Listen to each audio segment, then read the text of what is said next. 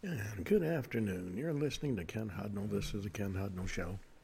Coming to you from our studios right here in exciting El Paso, Texas.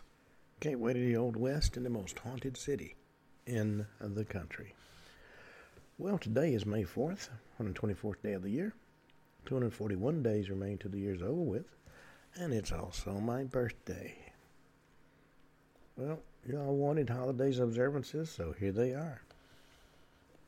Anti-Bullying Day, Bird Day, Dave Brubeck Day, he's a jazz pianist and composer, and the Galactic Star Wars Day, International Firefighters Day, International Respect for Chickens Day. I don't know about you, personally I think that's a foul day to be celebrating. KIND Day, KIND apparently stands for Kids in Need of Diapers. Kent State Shooting Remembrance Day, Make a Book Day, National Family Reading Week, don't you know? National Candied Orange Peel Day, National Day of Prayer, National Day of Reason, National Kids Fitness Day, National Orange Juice Day, National Weather Observers Day, Pisat Shinny, Petite and Proud Day, Renewal Day, Rhode Island Independence Day. When do we throw them out? Star Wars Day, World Give Day, and World Password Day. It's also Air Quality Awareness Week, Choose Privacy Week, Go Diaper Free Week. All those over 70 don't go diaper free if you have to wear them. National Auctioneers Day, National Physical Education and Sports Week, National Safety Stand Down Week, National Small Business Week, National Sun Safety Week, Preservation Week, Screen Free Week, Stewardship Week, and World Dystonia Awareness Week. Well, on that note,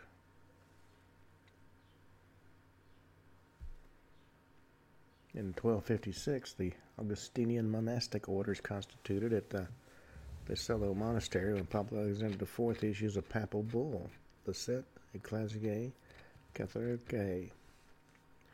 1415, religious reformers John Wycliffe and Jan Hus are condemned as heretics at the Council of Constance.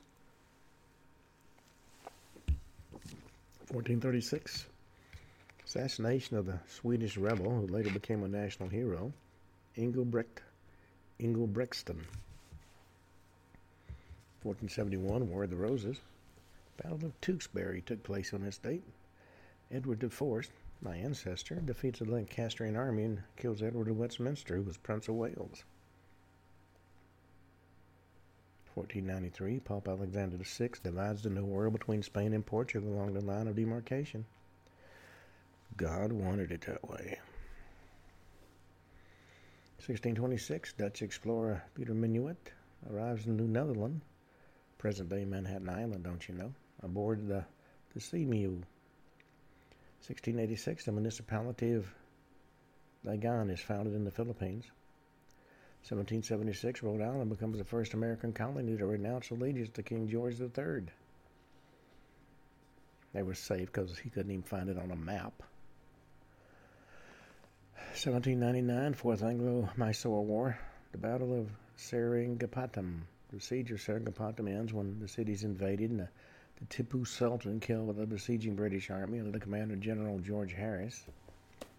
1814, Emperor Napoleon arrives in Porto Ferraio on the island of Elba to begin his exile.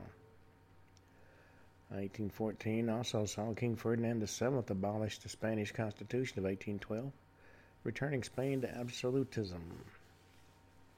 1836, formation of Ancient Order of Hibernians. For those who are not familiar with that group, members have to be male. It's an Irish Catholic fraternal order. Members have to be male, Catholic, and either born in Ireland or of Irish descent. The largest membership is now in the U.S., where it was founded in New York City in 1836.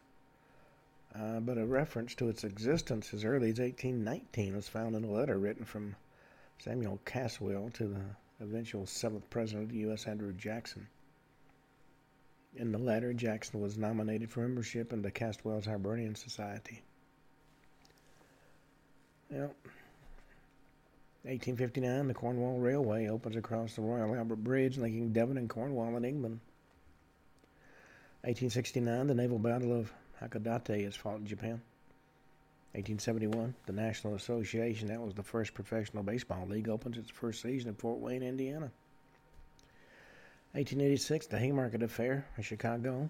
A homemade bomb is thrown at police officers trying to break up a labor rally, killed one officer.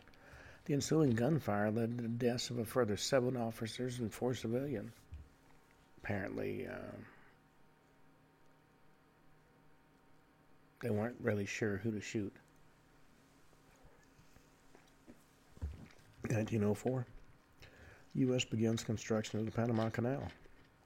And if you've never been there, it's a fascinating place. When I went in 1975, got there the day before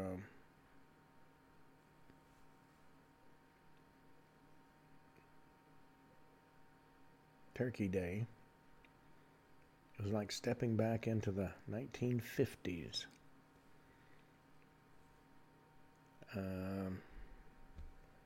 1910, Royal Canadian Navy is created. 1912, Italy occupies the Ottoman islands of Rhodes. 1919, May 4th movement. Student demonstrations take place in Tiananmen Square in Beijing, protesting the Treaty of Versailles that transferred Chinese territory to Japan. 1926, the UK general strike begins. This day in 1927, the Academy of Motion Picture Arts and Sciences is incorporated. 1932, in Atlanta, mobster Al Capone began serving an 11-year prison sentence for tax evasion. Couldn't get him for crimes, they got him for taxes. And nobody understands the tax code. 1942, the Battle of the Coral Sea begins with an attack by aircraft from U.S. aircraft carrier Yorktown on Japanese naval forces at Tulagi Island in the Solomons. Chinese forces invaded Tulagi the day before, May 3rd. 1945, Neuengamme concentration camp near Hamburg is liberated by the British Army. Also on this date, 1945, the German surrender at Lunenburg Heath is signed, coming into effect the next day. It encompasses all Wehrmacht units in the Netherlands, Denmark, and northwest Germany. 1946, in San Francisco Bay, Marines from the Treasure Island Naval Base stop a 2-day riot at Alcatraz Federal Penitentiary. 5 people are killed in the riot. 1949, the entire Torino football team, except for 2 players, didn't take the trip.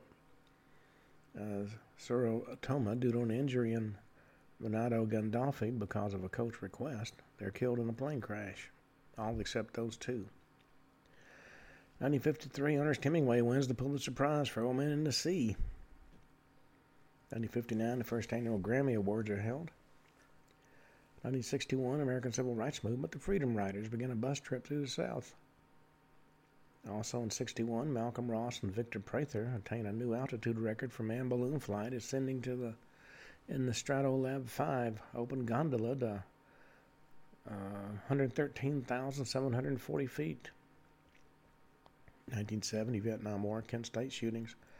The Ohio National Guard, who was sent to Kent State University after disturbances in the city of Kent the weekend before, opened fire, killing 4 unarmed students and wounding 9 others. The students were protesting the Cambodian campaign of the U.S. in South Vietnam. If they didn't like it, they should have gone. 1972, Don't Make a Wave Committee, a fledgling environmental organization founded in Canada in 1971, officially changes its name to Greenpeace Foundation. 1973, 108-story Sears Tower in Chicago was topped out at 1,451 feet as the world's tallest building. 1978, South African Defense Force attacks a SWAPO base at Kasinga in southern Angola, killing about 600 people. 1979, Margaret Thatcher becomes the first female Prime Minister of the UK.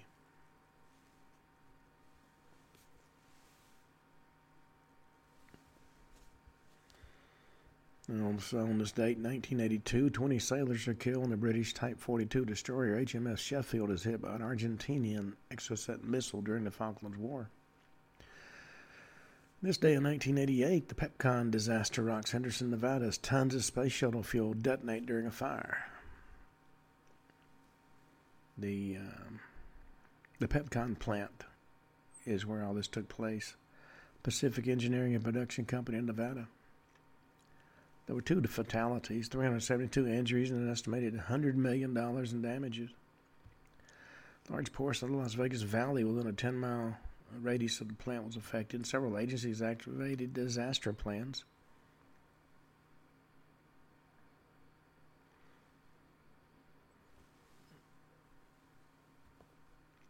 In 1989, Iran-Contra affair.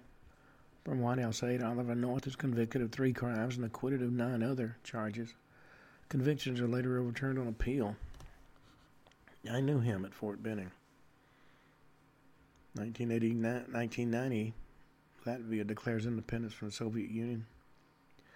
1994, Israeli Prime Minister Yitzhak Rabin and PLO leader Yasser Arafat sign a peace accord granting self-rule to the Gaza Strip and Jericho. 1998, a federal judge in Sacramento, California gives Unabomber Theodore Kaczynski 4 life sentences plus 30 years after Kaczynski accepts a plea agreement sparing him from the death penalty. 2000, Ken Livingstone becomes the first mayor of London. And that's an office separate from that of the Lord Mayor of London. 2002, 103 people are killed and 51 are injured in a plane crash near Malam Amino Kano International Airport in Kano, Nigeria. 2007, Greensburg, Kansas is almost completely destroyed by a 1.7-mile wide EF5 tornado. First ever tornado to be rated as such with the new enhanced Fujita scale. 2014, 3 people are killed and 62 injured in a pair of bombings on buses in Nairobi, Kenya. 2019, the inaugural all-female motorsports series, the W Series, takes place at Hockenheimring. Race was run by Jamie Chadwick, who will become the inaugural season's champion. Well, we have finished our little history segment. You know, I had somebody ask me the other day if, in fact, the UFO mystery, if you will, began at Roswell,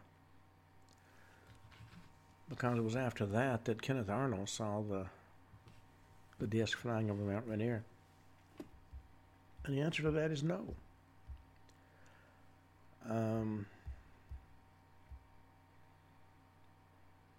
I've got a clipping from Saturday, May 15th, 1869. Virginia City, Nevada. It's about 20 miles southeast of Reno. It was a small mining community. Now, this highly unusual UFO sighting was probably seen by only 2 people in the entire town. It had 7,000 inhabitants. It was witnessed by the individual who reported it, and a man identified as Mr. Hayden, doorkeeper at Pike's Opera House. And what the 2 men saw was so frightening that the narrator of the story later told a local newspaper he thought the end of the world had come. In the western sky, these 2 men noticed a large ball of fire. Now, I will point out at 2:30 in the morning, there's not a whole lot of people up. And when you're miners, that's hard work. So you stay in the bed every minute you can. But in the western sky, these 2 men at 2:30 in the morning saw a ball of fire. It was immense in size, being apparently about as large as the head of a flour barrel, larger than the moon when it was full, and it was bright, glowing red color.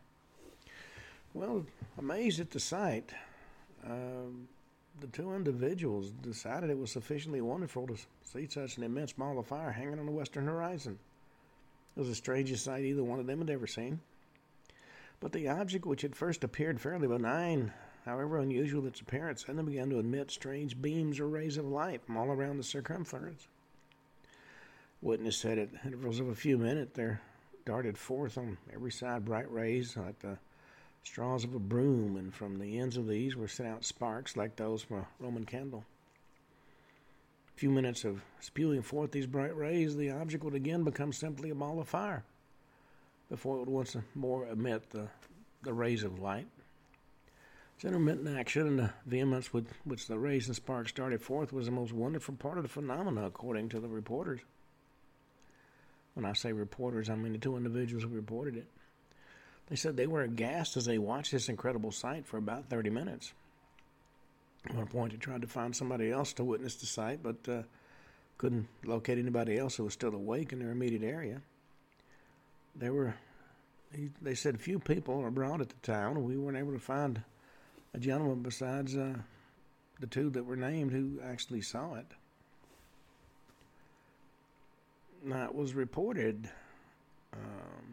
in the Virginia City, Nevada Territorial Enterprise, May 16, 1869. It was reported in the San Francisco, California Examiner, May 21, 1869, and the Fort Wayne, Indiana Daily Democrat, June 9, 1869. So you got three different newspapers reporting the same story, and they didn't have AP in those days, so they were independent reports.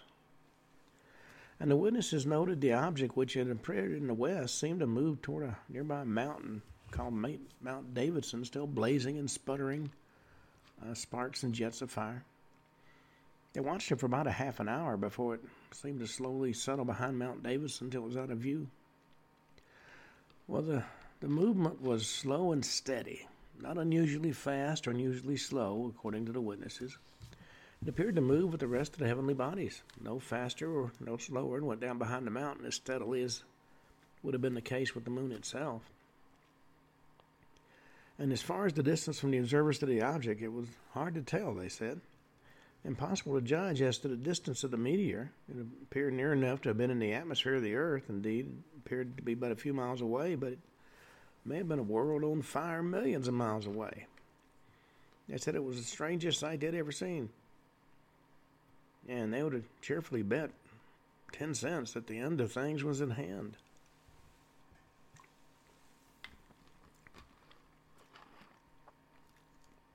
One of the witnesses commented what it was, God only knows, but we're inclined to think it was a star being consumed, and wouldn't be surprised to hear that one of the considerable magnitude is missing.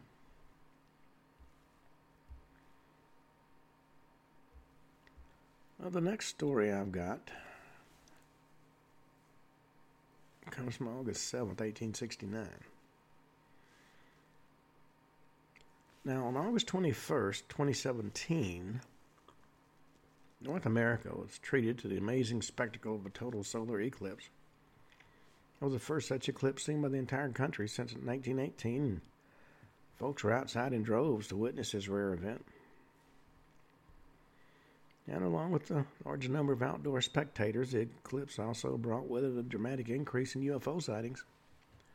Now, that fact wasn't widely reported by news media, but you have to understand, mainstream media dances to the same tune, all of them. And rather than reporting, their goal now seems to be to get you to go along with what they believe should be the political view of the country. They don't really care about giving you something new anymore. Now, during and after this 2017 solar eclipse, the website of the Mutual UFO Network was inundated by reports from people who claimed to have seen, in many cases, photographed one or more UFOs. And part of the reason for more sightings during an eclipse is simply the fact more people are observing the sky for longer periods of time, and they're concentrating more fully on what they see. They also have cameras and binoculars and telescopes readily available in preparation for the eclipse. By contrast, on a normal day, the average person doesn't pay much attention to the sky and rarely looks up. That's something out of the ordinary happens to draw their attention to it. And another key is that during an eclipse, the world's top astronomers also have their full attention directed on the event. Normally, astronomers might be focused on objects much further away in the cosmos during an eclipse. They, to some extent, have their sights, at least temporarily, brought back to Earth, so to speak. And maybe the most important factor about UFO sightings during the solar eclipses is that the eclipse itself, especially during totality, the moment when the sun's disk is totally obscured by the moon, seems to bring into view objects, especially those near the sun, that wouldn't be otherwise easily visible. This is exactly what happened in the summer of 1869 during a North American total solar eclipse event that we're going to talk about. The eclipse went as expected, but what wasn't expected was the discovery by astronomers of a number of mysterious unidentified objects seen around the sun at about the time of the totality. August 7th, 1869, scientists from around the world gathered at several key locations in North America to witness this solar eclipse, photograph it, and take readings with their various instruments. And as was the case in 2017, as well as other eclipse years, the 1869 event drew a tremendous amount of attention among not just the scientific community, but the general public as well. Some of America's top astronomers gathered at 3 different sites in Iowa to study the event, as well as in Alaska, Virginia, Dakota Territory, Illinois, and Kentucky. At Ottumwa, Iowa observation station, and one of the scientists gathered at the event, Professor Joseph Zipmeyer, noticed something very peculiar about 25 minutes prior to the totality of the solar eclipse. He observed several bright objects crossing from one cusp to the other of the solar crescent, and each object took 2 seconds to make the crossing. Points were well defined and must have been miles away from the telescope given their sharpness. The observation point in Shelbyville, Kentucky, astronomer Alvin Graham Clark stated that his attention was called by astronomer Joseph Winlock to small objects crossing the field of the viewfinder in straight lines and supposed by both observers to be meteors. Clark himself observed about 20 of these objects. In Shelbyville, Kentucky, George W. Dean of the U.S. Coast Survey observed soon after the reappearance of the sun, my attention was attracted to bright points of light which were from time to time passing across the field. After observing about 15 or 20, I concluded they passed between the Earth and the dark body of the moon. They always fell in the same direction, which was from the apparent upper limb of the moon to the horizon. Their paths were straight lines and parallel to each other. That one seen by Alvin G. Clark Jr., though, through a telescope, was also seen by myself, and they were incandescent bodies, no question about that. In size, they were equal to the smallest star visible through any telescope, about as large as a 10th or 11th magnitude star appears to be in the Harvard College equatorial. As the sunlight increased, these meteors ceased to be visible. Dean also stated, about 10 minutes after the total phase, I observed a faint object pass across the moon in a southwesterly direction. In a few minutes, I saw another, which was soon followed by another in the same general direction. Within 15 minutes, I saw 10 of these faint objects pass across the moon. They had the appearance of being meteors, and I'm inclined to believe that's what they were. But let me ask you this. If they were meteors, why were they following straight lines and literally flying in formation? In Falmouth, Kentucky, during totality, an observer identified as Ms. Murphy saw 2 meteors. First was traced from a point near the meridian, not far from the zenith toward the southeast. Course to the second was from the northwest to the southwestern part of the sky. Other sightings of similar objects were reported by Professor Lewis Swift from Mattoon, Illinois. Swift was an acclaimed astronomer and renowned comet hunter who discovered 13 comets in his lifetime. The fact that several observers in different locations saw the same thing tends to confirm the objects as having been real. They weren't somebody's imagination. They were definitely not, as some skeptics suggested, local insects or seeds picked up by the wind and blown in front of the telescopes. All the astronomers felt they were something unusual and out of the ordinary. So the question became, were they truly meteors, as most folks suggested, or were they something else? UFO researchers who've studied this case have for many years believed what the astronomers actually saw in 1869 was a fleet of unidentified flying objects that happened to be in the vicinity of the sun and moon during that total eclipse. Now, George W. Dean got the impression that UFOs had passed between the Earth and a dark body of the moon. Many as 20 such objects were spotted, moving in straight lines across the moon, all of which seemed to defy the meteor explanation. And there were a number of reports of unusual sightings gathered together in the March 1895 edition of Popular Astronomy magazine. rush on down to your favorite newsstand and see if they got a copy. Now, August 7th, 1869, also something else happened.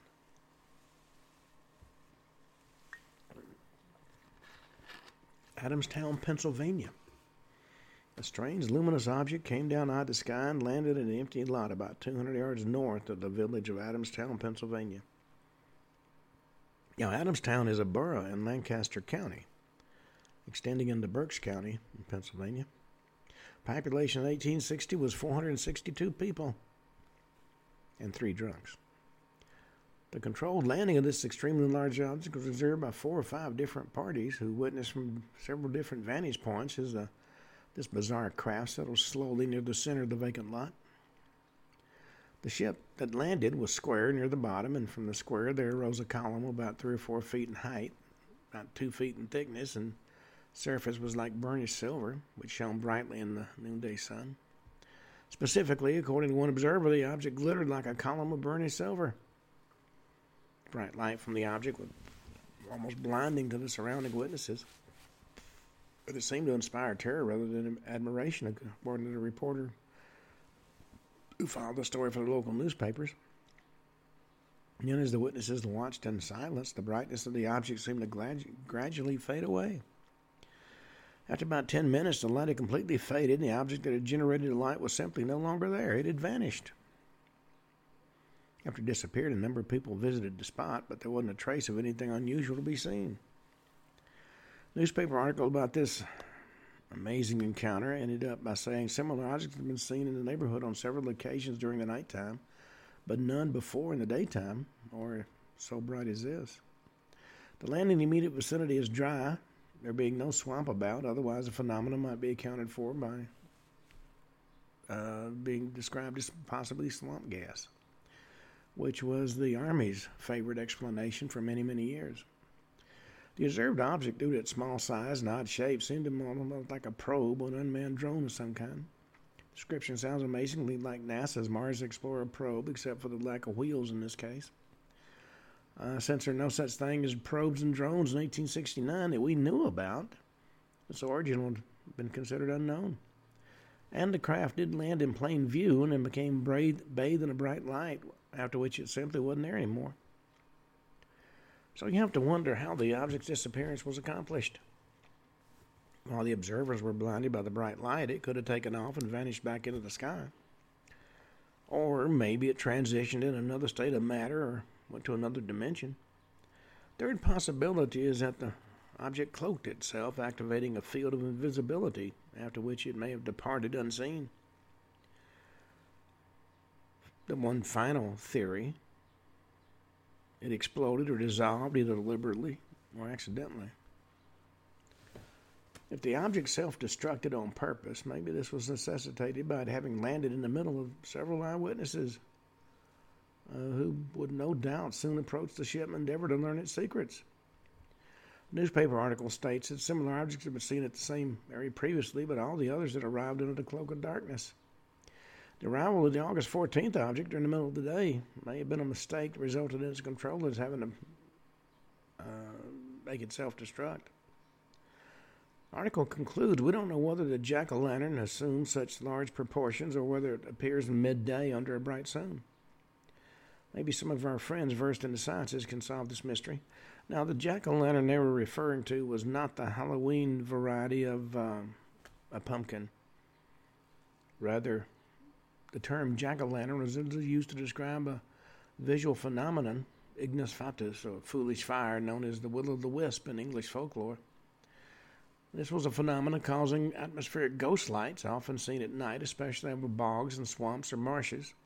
Some believe these strange lights are the result of swamp gas, which has also been used to explain a lot of UFO sightings in more recent times. However, the will-o'-the-wisp, or jack-o'-lantern phenomena, is not typically seen in bright daylight or in dry areas away from swamps. Well, this UFO landing case from 1869 is one of the most fascinating sightings of the 19th century, and one that is totally unlike most of the others reported during this time period. The article about it appears in the August 10th, 1869 edition of the Daily Evening Express of Lancaster, Pennsylvania, in the August 16th issue of the Reading Pennsylvania Times. It's also been featured in a lot of books and other publications dealing with very early UFO sightings. And like many other cases that we have talked about and are going to talk about, it remains an enigma to this day. Well, another area where there was a lot of strange activity. But not surprised, folks. It's near what we know today as Area 51. At a place called Pyramid Lake in Nevada.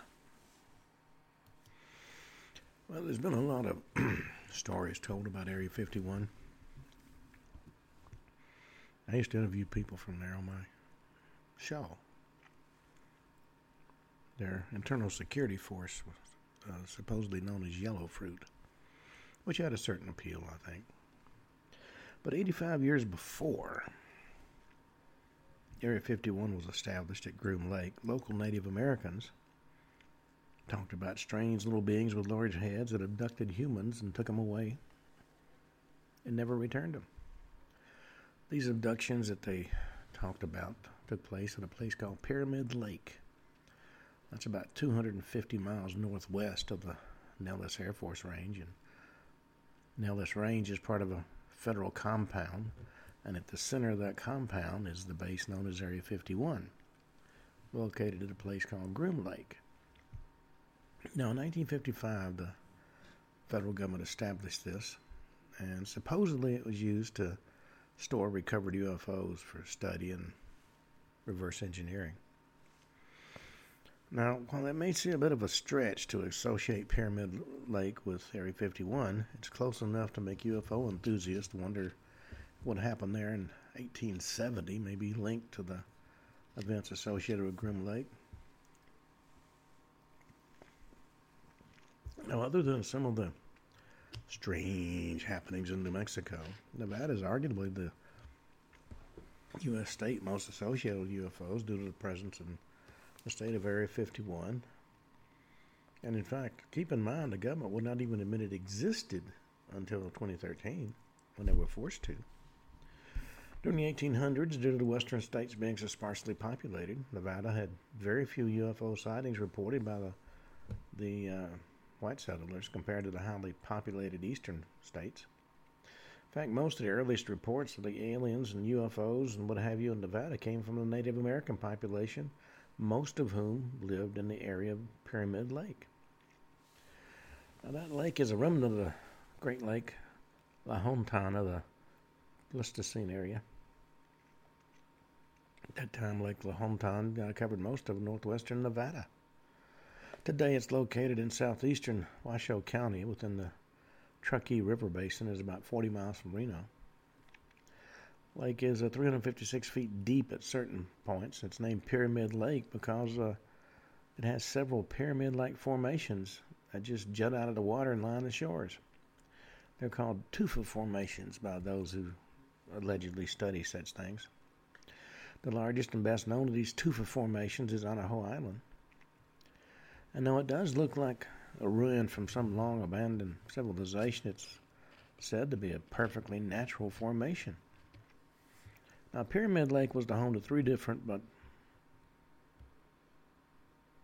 groups of Native Americans, though they said it was reported they were related. The Northern Paiutes, the Owens Valley Paiutes, and the Southern Paiutes. Now, the lake was discovered by settlers in 1844, having been spotted first by John C. Fremont. He's the one that gave the lake its name. From this point forward, the settlers began to pour into the area, disrupting the Paiutes' way of life. But apparently, the Paiutes weren't the lake's only residents, according to stories that the natives told. And they talked about two races of beings that dwelt under the waters of Pyramid Lake. The first was a race of what they call mer beings. The second was a group of small childlike creatures they called water babies. But in spite of the fact they were called water babies, they were not, shall we say, friendly, playful entities. They terrified the natives for a very good reason. They were notorious for abducting humans and dragging them under the water's surface. Now, the image of these small, childlike beings with abnormally large heads that appear suddenly to abduct humans is right in line with more modern stories of alien abductions. And since a lot of UFOs have been spotted in and around bodies of water, it seems possible the Pyramid Lake in 1870 was being used as a base of operations by these mysterious entities. Their proximity to local human settlements was a bonus that allowed them to quickly obtain laboratory specimens for their experiments. Some research even suggested, regardless of their origin, the UFO occupants typically established bases on our planet, both deep underground and under the oceans and seas and lakes and rivers. In ancient fairy lore, beings like these water babies often appeared in students of these fairy legends, which are often eerily similar to UFO stories, theorize the water babies appeared in the guise of children as a way to entice human children to get close to the water so they might be abducted and taken to their underwater lair. Like many UFO encounters, the water babies are said to surface at night and roam the shores searching for children who become separated from their parents. And although Native Americans often had belief systems centered around visitors from outer space, to our knowledge, the Paiutes never associated the water babies with these star people. But that doesn't remove the possibility they were connected in some way.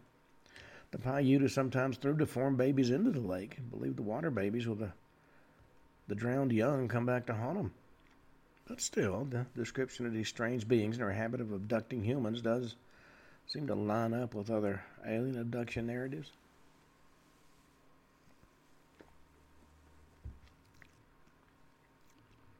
It's not known just when the water babies became known to early settlers, but the first to mention them may have been Indian agent LeBass. The book The Desert Lake, the story of Nevada's Pyramid Lake by Sessions Wheeler, reproduces a letter from Bass to his superior, acting commissioner of the Office of Indian Affairs. The letter was written January 16, 1870, relates to strange rumors Bass had heard about Paiute superstitions. According to what he wrote, the Indians had superstitious ideas about Pyramid Island. They say their great-grandfathers and grandmothers told them about seeing small Indians who would appear to them at night. Their description was a large head and body and short legs and small feet.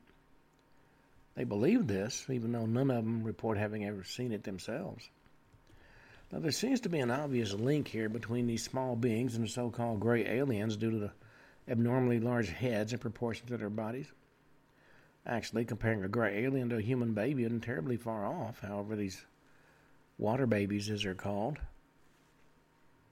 also displayed behavior not unlike a reptilian in some stories.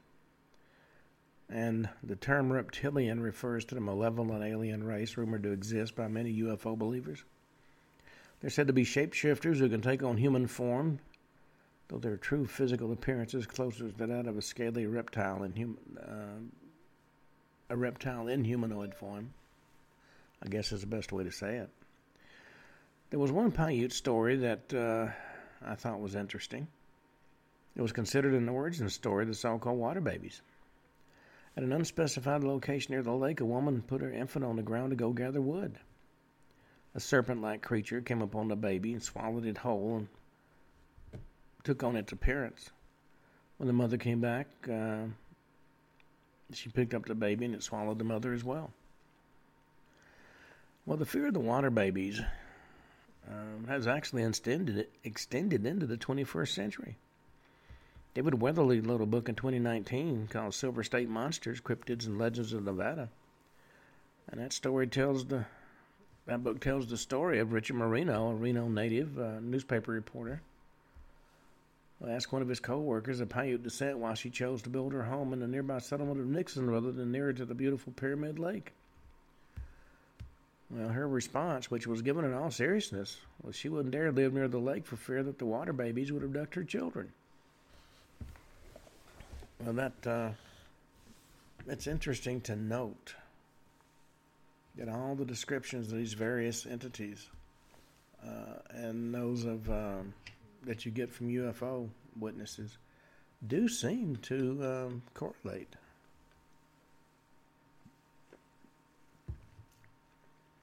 So let's go to March 22nd, 1873, Taylorsville, Ohio. This is a very early recording of what appears to be one of the mysterious men in black. Now, of course, people know the term Men in Black thanks to the Men in Black movies. In those action comedy movies, a super secret organization with high-tech weaponry and gadgets protects the Earth from illegal aliens of the extraterrestrial kind. Among the series' funnier aspects are the seemingly normal black cars used by the Men in Black that have the ability to go at supersonic speeds and even fly. The 1873 newspaper article I'm going to talk about is basically a 19th century equivalent of all the elements of the film series, long before any screenwriter would have been around to write about it.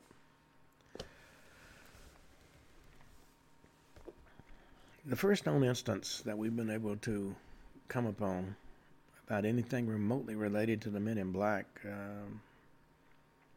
being connected to UFOs happened in June of 1947. In fact, it occurred one day before Kenneth Arnold's sightings of a mysterious aerial craft became known as a flying saucer.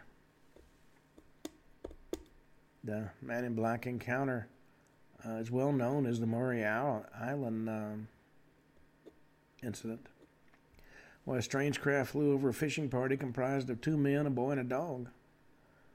Debris from the UFO fell from the sky, killing the dog. The next day, a lone man in black arrived at the scene, collected all the debris, and threatened the witnesses never to speak about the incident. The next time a Man in Black sighting was recorded was 1952. And this had strange supernatural attributes, such as the Man in Black appearing in a yellow gas that smelled like sulfur. Both of these men, according to the stories, had the ability to levitate objects with their minds and communicate telepathically.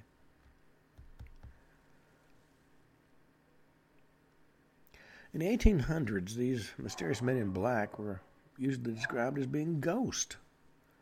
They were never associated with UFOs until a remarkable incident happened in Taylorsville, Ohio in 1873. Well, as they were classified as ghosts, they were never associated with UFOs until something happened in Taylorsville, Ohio. You can find the story in the New York Daily Herald, the April 8th, 1873 edition. According to that story, a man dressed in a black suit was seen to get out a UFO, get into a futuristic-looking land vehicle, and speed away at great velocity. Now, this article was written by a reporter named Taylor, originated in the Zanesville, Ohio Herald, published April 5th, 1873, and it spread around the country to many other newspapers, including the New York Times. Goes, according to that story, a most extraordinary phenomenon was observed near the village of Taylorsville. Mr. Thomas Inman, a respectable farmer of what was said to be unquestioned truth and veracity, related the story to the reporter. And his son was also a witness who vouched for what his father said.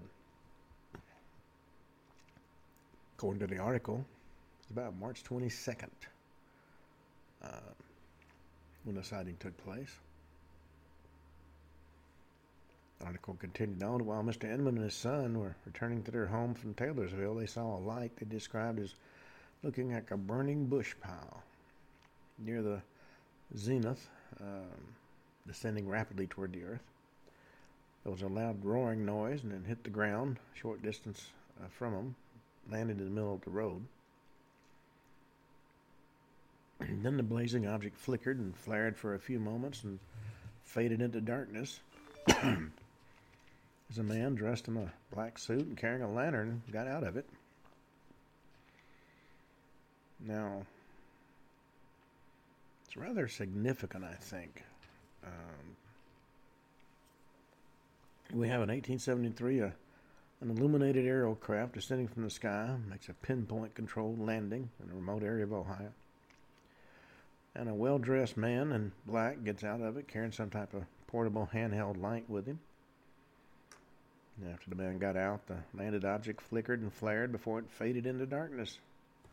Suggested it either vanished or became cloaked in some fashion. Even more incredible was what Thomas Edmund and his son saw next.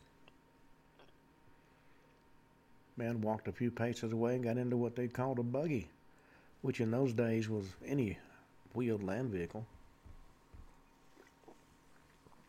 Neither one had saw the buggy before the man got into it. There was no horse attached to it, and no sooner than the man took his seat than it started to run at great velocity down the highway. And it ran down the highway till it got to a deep gully into which it plunged. And at the time it went over the edge, it vanished. Now, 20 years before the first horseless carriage was invented in Germany, a mysterious person gets out of his flying craft and got into what sounds like an ultra-modern automobile, capable of traveling at great velocity without any apparent noise. Even modern automobiles can't do that. Furthermore, the vehicle plunged into a deep gully and vanished. Now, this is certainly a very strange UFO encounter, incorporating three distinct features rivaling any modern UFO sighting. The controlled landing of a craft, a land vehicle capable of great velocity and possibly flight, and ubiquitous men in black. Well, there have been stories coming out of the 1800s about alleged time travelers. And this 1873 story certainly seems to qualify as a possible encounter with somebody from the future who arrived in some sort of time machine that vanished and then got into a futuristic land vehicle that had been prearranged for him in which to travel.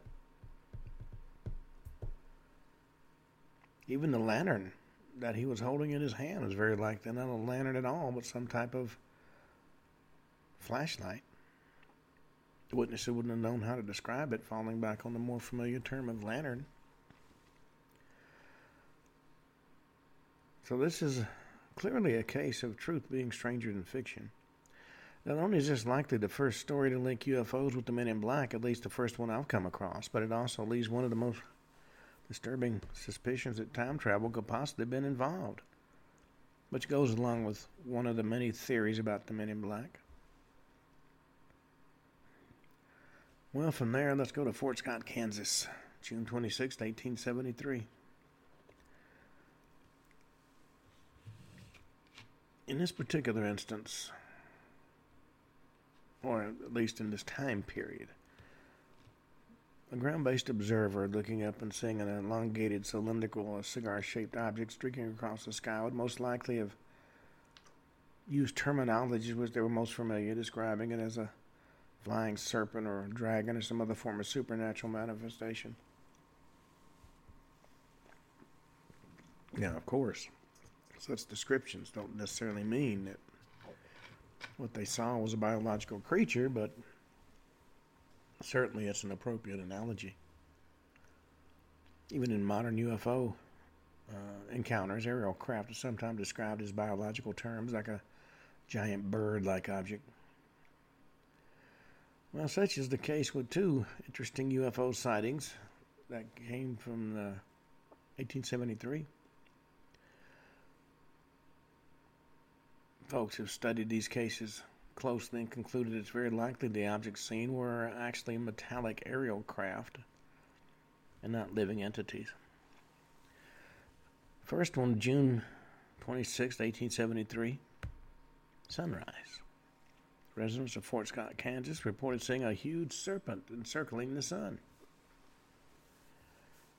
They first saw the object when the sun was about halfway above the horizon, and it was visible for some few moments.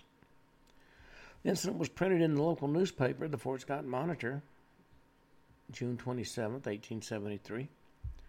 According to the newspaper, the sightings were reported by two very reliable witnesses, and they were willing to sign sworn statements they actually saw the flying serpent.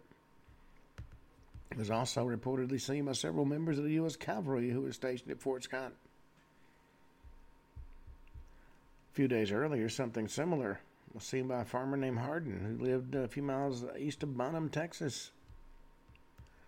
Serpent-like object appeared in the sky above where Hardin was working. A number of other workers standing in nearby fields saw it as well. And what they saw was definitely unusual, and farmers became seriously frightened, according to the local newspaper. They described what they saw as an enormous serpent seemed to float on a cloud. Seemed to be as large as long as a telephone pole, was of a yellow striped color, and seemed to float along without effort. Whatever this thing was, it drifted off toward the east, and as it moved along in the sky, the serpent seemed to behave just like a real snake. It coiled up and rolled over and thrust its head forward like a snake was about to strike. Witnesses stated the flying snake would thrust forward its huge head or strike it at something, displaying the maneuvers of a genuine snake. Donald Keel wrote about it in his 1950 book, The Flying Saucers Are Real. He argued that the flying saucer over Bonham was actually a flying saucer. He said in broad daylight, when a strange, fast-moving object appeared in the sky southwest of town. For a moment, the people of Bonham stared at the thing, not believing their eyes, and the only flying device they didn't know was a drifting balloon.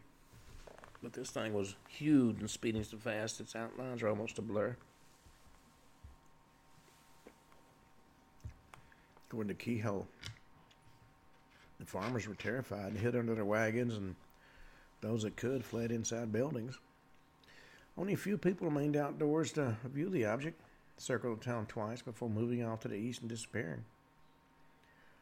The sighting appeared in the New York Times, but as you might expect, that newspaper poked fun at the witnesses.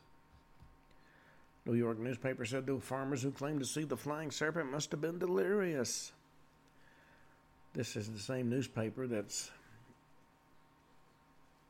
losing its audience because it's decided to go woke. New York Times also commented about the flying serpent seen over in the skies over Fort Scott, Kansas. Writer said if people continue to see flying snakes, the nation ought to consider banning the sale of alcoholic drinks. Well, that was done in the 20s and 30s, and how'd that work out? Some years before these two cases, in 1857 and 1858, settlers in Nebraska claimed to have seen a huge flying serpent. The creature was seen hovering in the sky over a steamboat. Appeared to be wavy, slipped in and out of the clouds. Seemed to breathe fire, and streaks of light came out of its sides. Well,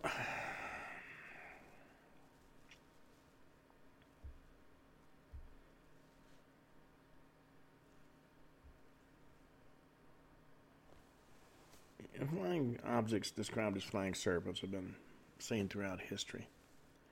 Even the Bible mentioned a fiery flying serpent in Isaiah chapter 30, verse 6. Paintings and sculptures of flying serpents have been found among artifacts of very ancient cultures, such as the Chinese, the Maya, and the Aztecs.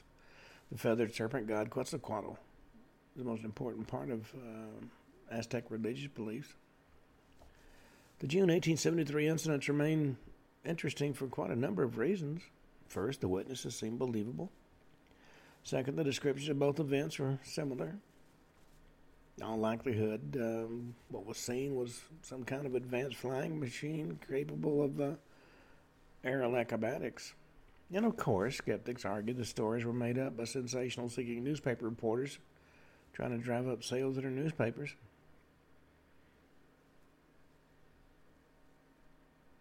But the 1873 sightings seem to be something entirely different than the tall tales you have come to expect from the media.